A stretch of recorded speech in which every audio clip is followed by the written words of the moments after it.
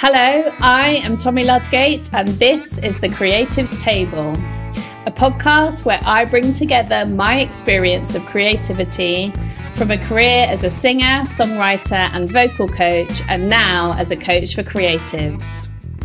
Expect chats with guests from all corners of the creative experience, live performances, and letters from listeners. This has been a long time coming, and I can't wait to get stuck in. Today, I am chatting with someone who I actually went to school with. Making this podcast put us back in contact as we came together for this conversation. I am talking with Alex Cooper about the impact of ignoring your creative calling. Spoiler, don't do it. For Alex, this looked like him quitting his job on the spot after he realised just how important it was for him to follow his creativity. Alex is a screenwriter, director, and comedian who's in training to be a shamanic healer. He has written for the Metro and has appeared on BBC Sounds Hooked to talk about addiction, mental health, and creativity. Later in the episode, I also welcome jazz vocalist Emma Smith to the table for a performance of Angel Eyes. And we have a letter from a listener talking about getting back on track with creativity when life distractions have pulled you away. Here is Alex. Hello, Alex, and welcome to the Creatives Table. Hello, how are you? Good, how are you doing today? I'm great, yeah. Where are you, actually? I'm in a small booth. I'm in a small recording booth in Shoreditch, in a co-work space. Nice. So we're going to jump straight in. I would love to know a bit about your creative experience. And I know that is quite a broad question, but what comes to mind when I say, tell me a bit about your creative experience? Okay. I would say, in a nutshell, I felt for a long time when I was younger, I felt like I really enjoyed being creative. Like everything from writing to, I remember recording radio shows when I was younger, taking my dad's camcorder and kind of creating films with stuffed toys, etc. All of that. Somewhere along the way, I lost it, and I started to feel. I then went to work in advertising, and it was very much dictated to all of us who weren't working in the creative part of the business that we couldn't be creative because it wasn't in our job title. That always really grated with me. And so whilst my job was very much logistics based, I then started to do more and more creative things. So I started Amdram, appeared in a lot of plays, Amdram plays around London, and then started writing. And then it only was when I quit that job and moved to a smaller company, which was focused on comedy, did I really start to enjoy the process of creativity again and think that I could do it. Because before that point, it felt very much exclusive. I was on the outside looking in. So my journey with creativity kind of started then. Yeah, and it's interesting to hear that timeline of kind of childhood or younger years, and there's that innate passion for it. And then how, like you're saying, something can dictate, or a job dictates what your day-to-day looks like. I'm curious, when you were working in that job, what did a general day, what was it filled with, and what were you doing? Well, it was a very social job. So it was account management in advertising. So a lot of it was what we call client handling. So it was a lot of logistics, working out meetings, talking about strategy, briefing creative people to come up with ideas for campaigns. Those campaigns could have been TV scripts, radio, print, press, outdoor, digital, whatever, PR campaigns. But we all did the briefing, and then we took the people's ideas and then had to sell them into the client, because it was never so simple. In our agency, they believed that the account people needed to sell the ideas. So there was kind of this, you outsource the creativity to the creative department. They gave you back something and then you had to sell it. and persuade the client, but typically was what happened, because sometimes the ideas you got might have been a bit edgy for them, or might have some gaps, or might not completely tie up with what the brand wanted to do. So it was sort of persuading to give them confidence, and then being with the client every step of the way to make sure they were happy. But with so much time constantly spent thinking about what the clients were worried about, what they were thinking, being on the phone to them, making amends to scripts, etc. There's not a lot of room to think about anything else. It's a very dominating job mentally. And so you might get tricked into thinking, oh, I can't be creative because I literally can't think of any ideas now. But it's almost impossible when you're totally logistics focused, you know. Were you under the impression when you took that job that you would be able to flex that creative muscle as part of the role? Well, I walked into that job acting as if I was handing my CV in at a pub. So I had no idea what advertising meant. Like, in terms of, I had no idea on how advertising worked. Like, absolutely zero idea. I was just working at Carluccio's at the time. I'd gone up to London to hand out my CVs to a recruitment agency. And then this office was just literally next door to it. And I went in to ask for directions. And then they said, it's next door, but also we're an ad agency. And I said, do you have any jobs going? And that was how I landed into it. I had to apply, get on a work placement, etc. So it was never even something that I had actively sought out. And then I was pigeonholed, you know. So it wasn't like I even had thought. I had sort of beliefs about what a creative agency did. Maybe I thought at that age, like, it might have been a bit more democratic.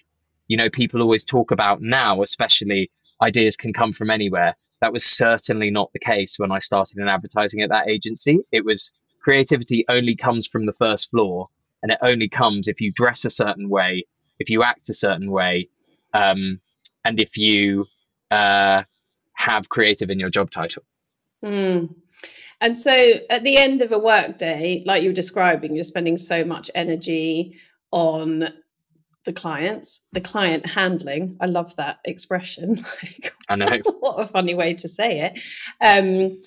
What would your overall feeling be at the end of the work day? How were you feeling? A combination of, I swear I can do this when coming up with ideas. I used to just sit there going, I know I can do this, but nobody listens to account people's ideas because they just don't. That's how they've been sort of brought up. That was how the agency was founded. You know, it was very much an old school agency. And total exhaustion, because we were sometimes working 60, 70 hours a week. You know, like, you might finish at 10, you might be back in then at 7. You know, it was hardcore. Like, you were maybe on 4 or 5 accounts, all of which required you to be working on different things at the same time. And by the end, there were quite a few redundancies because of the nature of the industry. And yeah, it was so stressful that I just remember being in the office where people were regularly breaking down at their desks. And that was kind of the environment, which also doesn't feel like a fertile ground for creativity. And were you able at that time to kind of zoom out and get a perspective on yourself and your mental health at that time? I was drinking a lot at that time. For me, that was how I escaped work. That was how I kind of came off the adrenaline bandwagon, if that's even a phrase. But I drank a lot, and it was kind of the culture there as well as it was back in the day, you know. And so it was difficult to kind of zoom out, because I didn't give myself space to do that. But also, I think your first job, it kind of dictates how you see the entire world. You know, like, you have nothing to compare it against. And so I kind of was so scared to leave the job, even though by the end, after 5 years, I was really quite unhappy, because I just didn't know anything else. And I didn't know that there could be other ways of working. You know, you kind of just believe that it's like a copy and paste across the rest of London. So I never had that perspective until I actually mustered the courage to hand my notice in. And that was the first time that I started to recognize that there are other ways to think about creativity. What led to the handing the notice in? Was there a breaking point? Yeah, it was a combination of which I look back on now and actually feel very grateful for. I dated someone who sat 2 meters away from me, and then we broke up, which was quite excruciating. And you know, a good life lesson is probably the best way I can summarize it. But also, I just remember being in the office until maybe 2 or 3 in the morning with the creative director at the time, and we talked through the ideas, and they were happy with them. I remember getting a call at maybe 6:45 saying they'd had second thoughts and all the ideas had been blown out, and we needed to come up with new ideas before 9:30, before we were presenting an entire campaign to a bank who shall remain nameless. And it was the most stressful couple of hours of my life. And I just wondered, why are we doing this? Like, why do we put ourselves under so much pressure? And is it really normal to see creativity as something that has to happen? Or there's so much pressure around coming up with ideas that are right that people completely disregard people's mental health. And so literally I got back from the meeting, which actually went well, despite us writing the presentation in the Uber. It went pretty well because we all managed to sell it. And then I came back and handed my notice in. Literally straight away. Yeah, Wow. I said I'm done. It was at that moment, because I remember coming back into the office and people were under stress and sort of not talking to each other in very nice ways, just because they were so stressed. And I remember just thinking, do you know what? Screw this. Like, my life is so much more than this. And I remember someone describing me at that point in my life where they said, Alex, you just look so grey all the time, which is never something you want to hear. So I think I'd reached the point, which we all need to, I think, with first jobs. Sometimes it's very tempting to stay in them. But I also remember looking at my boss, who was maybe 10 or 15 years ahead, and thinking, do I want to be that? Do I want to be there? And my answer was unequivocally no. So that was kind of a good enlightening moment. Yeah, but that takes courage. I suppose so. It's, there's that great quote, confidence is courage repeated. And that's what it felt like. It was like I needed to take a bit of courage, and then every step thereafter got a bit easier, because you have to, but it doesn't mean that you don't shit yourself in the process. I was terrified. I remember my leaving speech. I absolutely bawled my eyes out because I was so scared about what I was doing.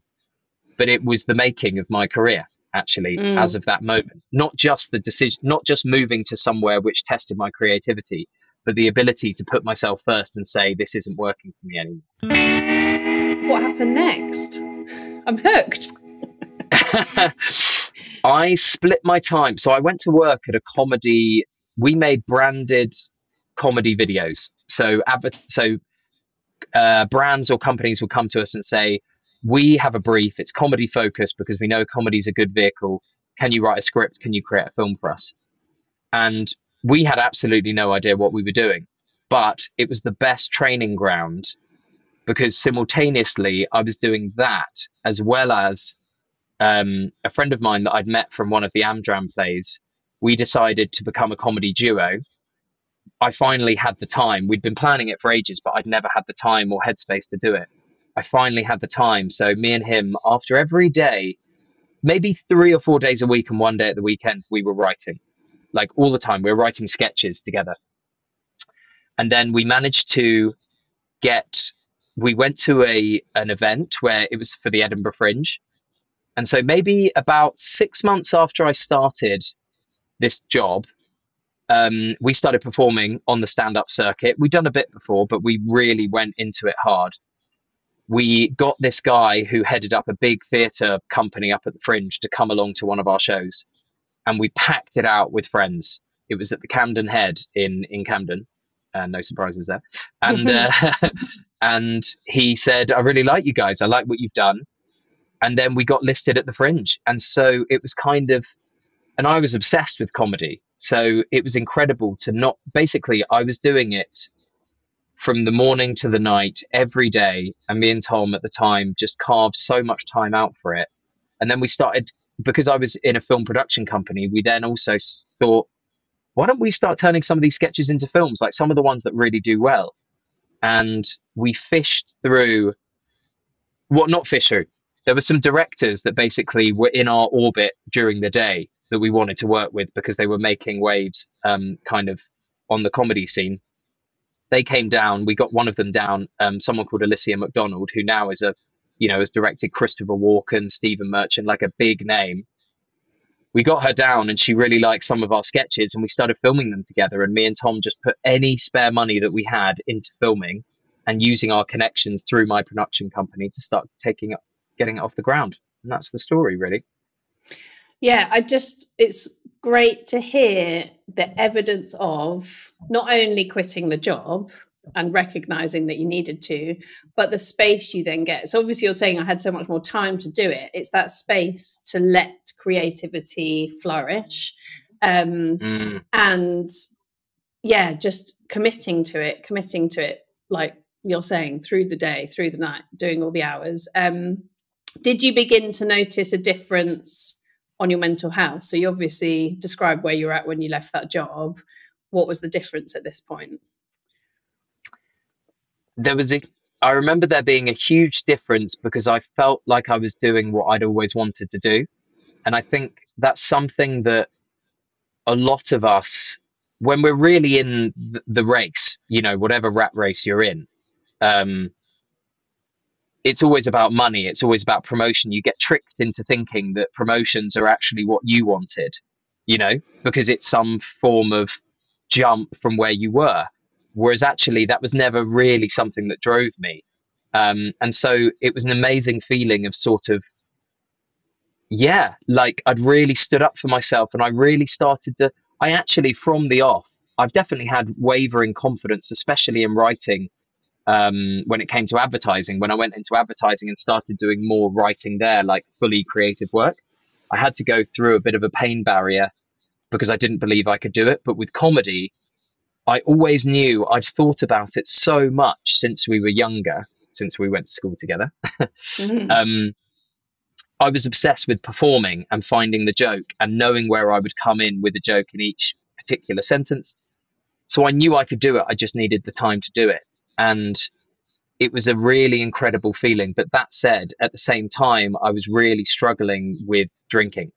So it was like there was I was doing what I'd always wanted to do, but at the same time, there was something that was very uncontrollable in my life that was threatened to derail it a couple of times.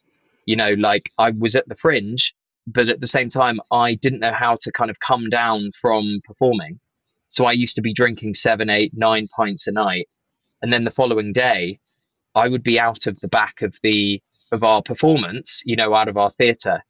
While our intro music was playing, I was being sick out of the back and then having to basically mop my face and then run on stage. So there was a really beautiful part in embracing the creativity, but there was also something like that I was struggling to deal with at the same time, which cast a bit of a shadow over the early years of my comedy. What was the change that happened that led you to address the drinking? Was it something around the creativity? It was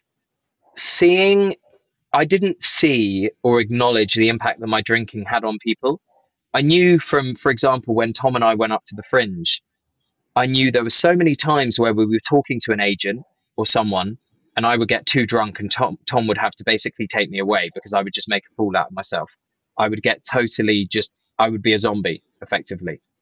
And so there was always that where I constantly felt like I was unable to really show up. But the straw that broke the camel's back was in 2017. So a couple of years after we did 2 years in a row at the Fringe, I think I saw in someone close to me's face the impact of what my drinking was doing to them.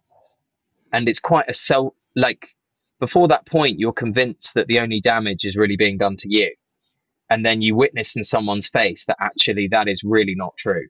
And I think I've always been more driven to act out of how I feel about other people and whether I've let them down historically. That's what's driven me to not disappoint people or upset them, etc. So to see that on their face it was kind of the light bulb moment where suddenly I just thought, oh my God, I really can't control this. Because up until that point, even maybe 30 seconds before they'd walked in the room, I never would have told you that I had a problem with alcohol and that I was going to stop in that moment. And then maybe 20 seconds after, I vowed never to drink it again. And as of today, I'm 5 years and 9 months sober. So, it was a big moment of my life, a massive moment. You like making decisions in a split second, don't you? It's like, and now I'm not doing that anymore. I'm very much all or nothing. I think it's the part of the addictive nature, I think, is very much like, okay, we're doing this. Well, congratulations. What are you currently working on creatively? Where are you putting your energy now?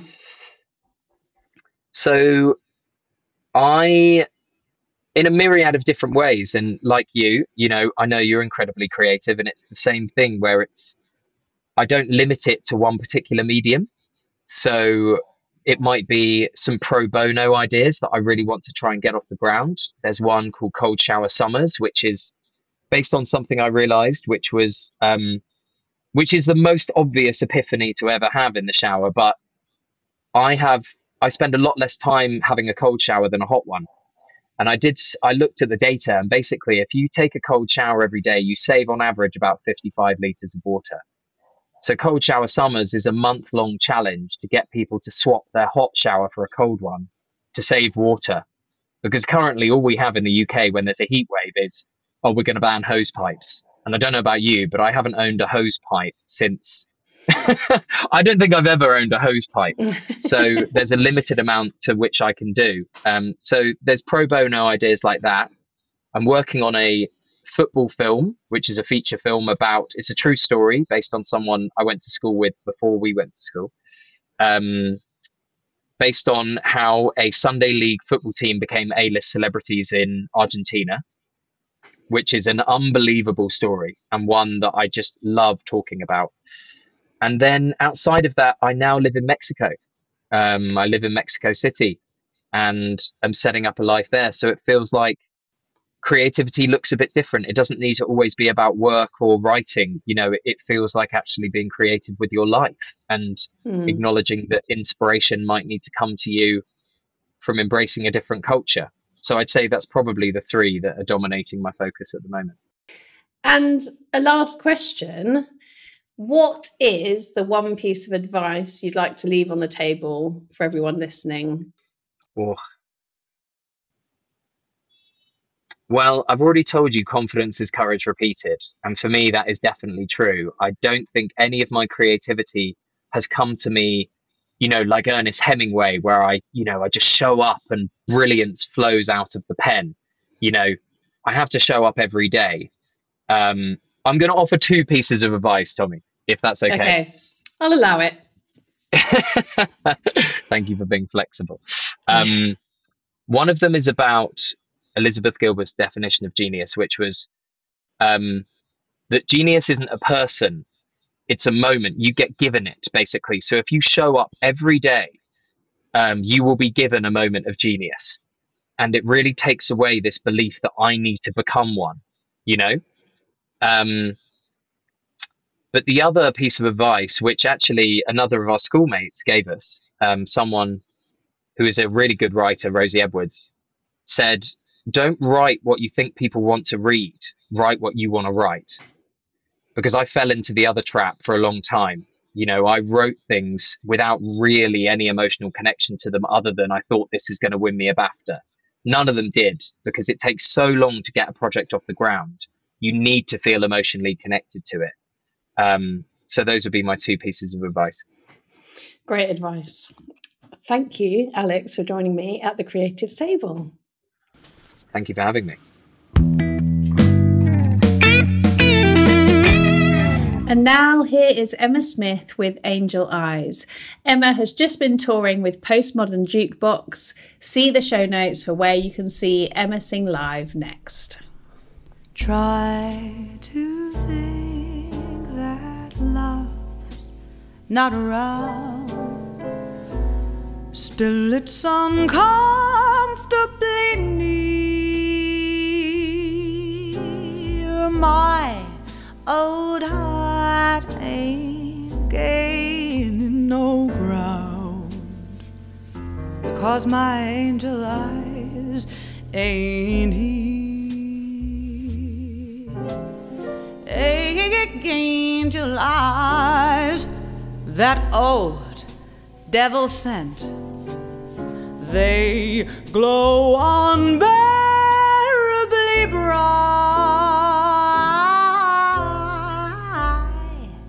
Need I say that my love's misspent on angel eyes tonight. So drink up, all you people, please. Or there anything you see, remember to have fun, you happy people.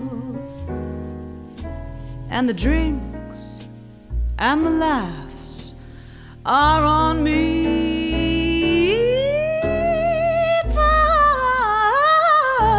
me, but I've got to run. The facts are unbearably clear. Oh, I've gotta find who's now my number one, and why my angel eyes ain't here. Excuse me while I disappear.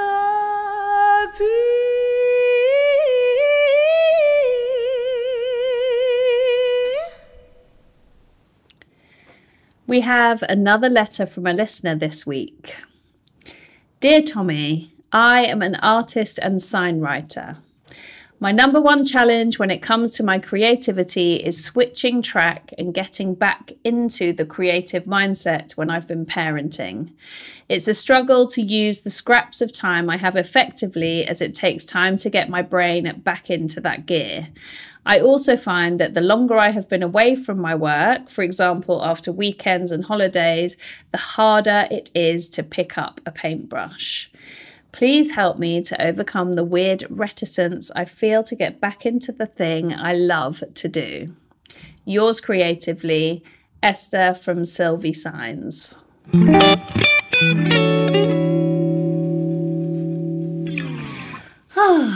Okay, what have I got for you? I think everyone listening will relate to this firstly. I know that I do. My number one would be begin, just start.